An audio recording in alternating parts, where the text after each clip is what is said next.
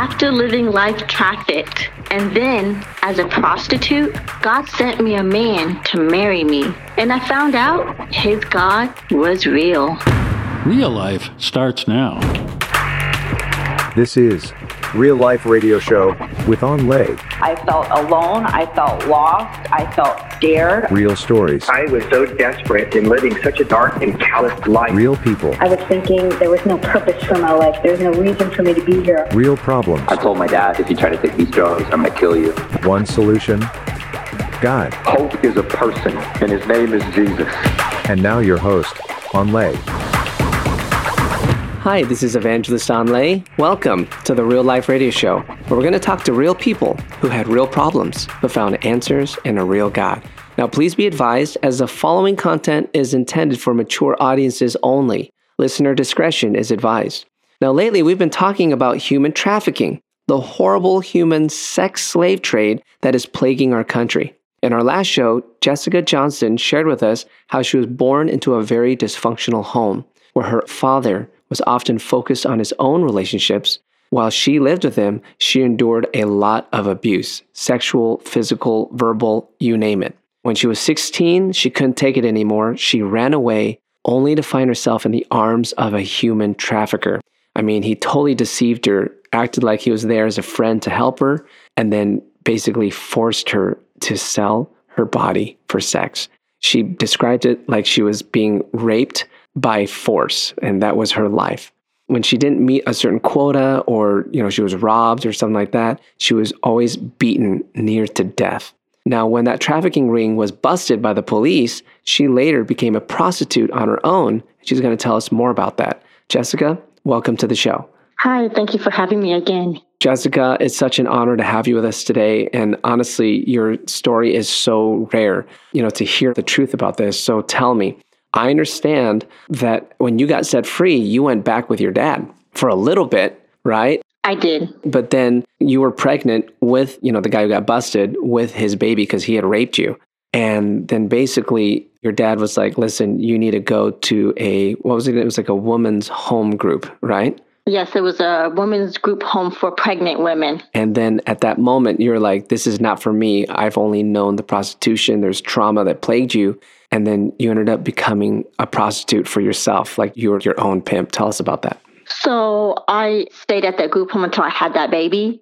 I had that baby for a couple months, nursed her, did everything I needed to do, but then I just didn't fit in. I just felt like I was not supposed to be there. So I gave the baby up for adoption. Wow. And then I ended up right back on the streets again. Wow. So you're on the streets, and so you're turning tricks, or basically what that means is getting clients and getting paid for sex, correct? Right. Wow. So you're living this lifestyle, but then I understand that God, even in this moment, was thinking of you and sent you a man who is an adamant Christian who you married. Tell us about that.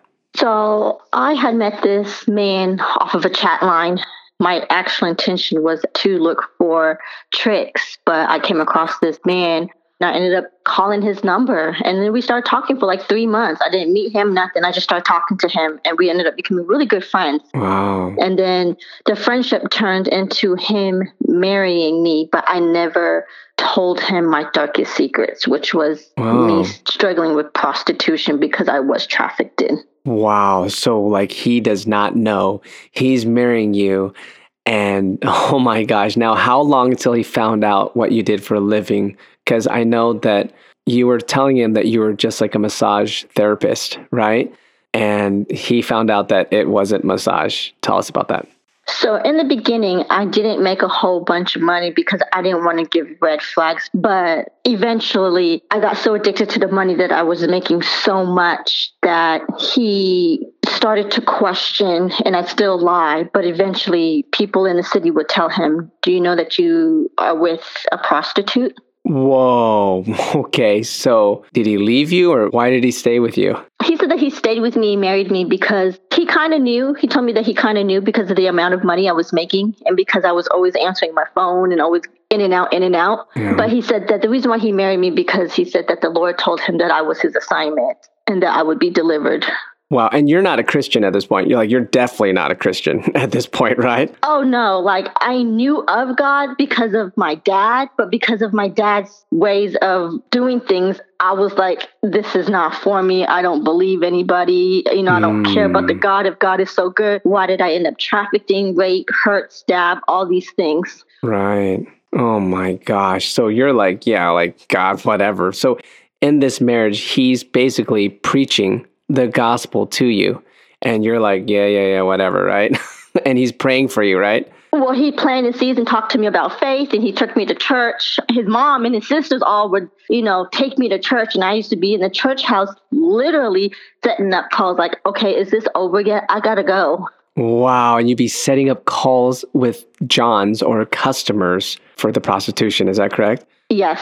Oh my gosh. So how did you come to know this Jesus Christ for yourself? I became homeless when I got in trouble with the law. And at this time I had a child with my husband. And because I was homeless and everything was pretty much taken and lost from all that I have done, I heard Matthew chapter 6, verse 33 into my spirit, and I still didn't want to look at the Bible. So God tried another way. And this was October 12th of 2018. And I just got on food stamps. I just got on Section 8. My pride was completely shot. Like, right. I have to go through this humility process. Right, because you were making big money before, and now you're like, oh gosh, I get it. Yeah, so I'm on the max transportation, public transportation with twin boys I just had and a 4-year-old boy. And I hear, get off. So I look behind me and I didn't see anybody, and I hear it again, get off. So I got off, I'm like, I got to get off. Somebody's telling me to get off, but I don't know who, so I got off.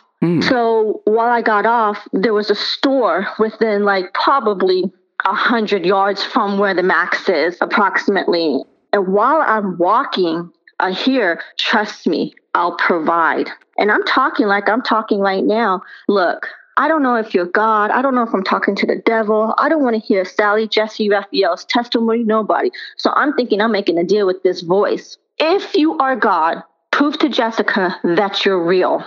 I shall follow you for the rest of my life. I go into this grocery store. I pick up 3 cans of milk. I have $60 on my food stamp card, and I'm still thinking I'm going crazy because it's October 12th. There's 31 days in this month. 3 cans of milk is not enough, for this month for twins. And there was a grandma lady in front of me, a lady in her early 40s behind me. She talks to me about the twins, small talk. The grandma lady in front of me says, blessings to you. And I'm like, okay, whatever. I go pay for the milk. And the lady hands me the groceries, and I said, I don't have to pay. She goes, no. I said, shut up. Why don't I have to pay? What's so special about me? She leans in towards me and said, that's why the lady in front of you said blessings to you. She paid it for you. Instantly, I remember the conversation that I had. And when I grabbed and touched that grocery bag, I was filled with the fire of God. I was sweaty. I was hot. I felt this warmth from my stomach bursting all over my body. The spirit was so strong that I had all these emotions. I was crying. I was happy. I was joyful. I have expressions that I can't even explain to this day of what had happened. And the lady behind me said, I don't know what's going on, but I feel every single hair on my body standing up. And I looked at the kids and I said, oh my gosh, I just met the Lord. God is real. And I go meet this grandma lady who's putting her groceries in, and she goes, Jesus wants me to tell you something. I said, me? She said, yes. She said, Jesus loves you, and don't stop doing what you're doing. And the only time that I was doing secretly in the bathroom was reading that Bible of New Living Translation, because I wanted to know what Matthew chapter 6, verse 33 said. It says, seek the kingdom of God above all else and live righteously, and he will give you everything you need. Amen. And from that day forward, I never looked back. I knew that God was real because of my supernatural encounter. I stand firm in the Lord because he is the Jehovah Jireh, the God that provides, and the Jehovah Rapha, the God that heals. Wow. If he can heal me, he can heal anybody, and he will provide. Walk by faith, not by sight. Wow, Jessica, thanks so much for sharing your heart. Your story encourages so many, and your loving husband really shines through your story. So may the Lord bless both of you, and may his face shine down upon both of you. Thanks for being with us. Thank you for having me. Hang tight. I want to go deeper into ancient scriptures right after the break. Hey guys, it's me again. Let me be real and upfront with you.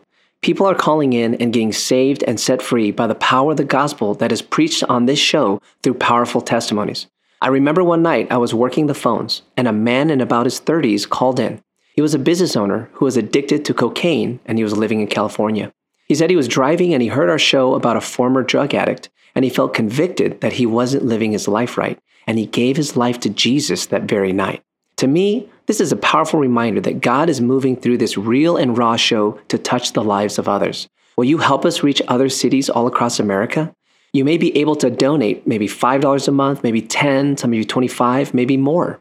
Anything helps. Help us to spread the gospel to America as we are believing for a great harvest of souls for the kingdom of God in this time and in this era. But we can't do it without you. Don't just sit there. Go to awakeningthenations.com and join the movement to get these testimonies to help others. More Real Life starts now. Welcome back to the show. We're going to go deeper into what you just heard. What do you think about this? I know what some are thinking. You might be a little skeptical and wonder if someone who lived a life such as Jessica's could ever truly become a born-again Christian and a true follower of Jesus Christ. Most would say she's too far gone. But was she? I guarantee Jessica's faith has a different meaning compared to the person who goes to church every Sunday but can't wait to get out to do something else. Yet they call themselves Christians. How so? Well, it's written in ancient scriptures about a woman who lived a very immoral life like Jessica. Let's see how she responded. Luke 7:37-39, it's written, "And behold, a woman in the city who was a sinner, when she knew that Jesus sat at the table in the Pharisee's house, brought an alabaster flask of fragrant oil, and stood at his feet behind him weeping. And she began to wash his feet with her tears, and wiped them with the hair of her head. And she kissed his feet, and anointed them with the fragrant oil. Now when the Pharisee who had invited him saw this, he spoke to himself, saying, This man, if he were a prophet, would know who and what manner of woman this is who's touching him, for she is a sinner."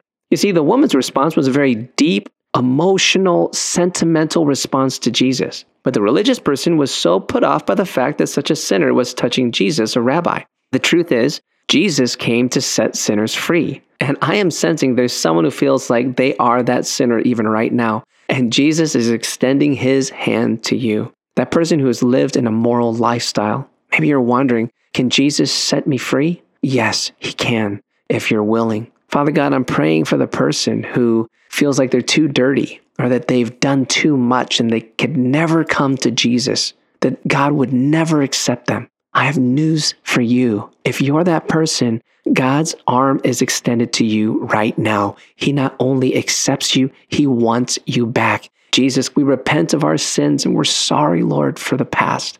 And we ask for forgiveness, Lord God. We receive this in Jesus' mighty name. I hope you're blessed by this testimony, and I know that your life was touched. Did you know we have a Facebook page? Just search for Real Life Radio Show on Facebook and find out more about Real Life Radio guests, schedules, and events. That's Real Life Radio Show. See you next time.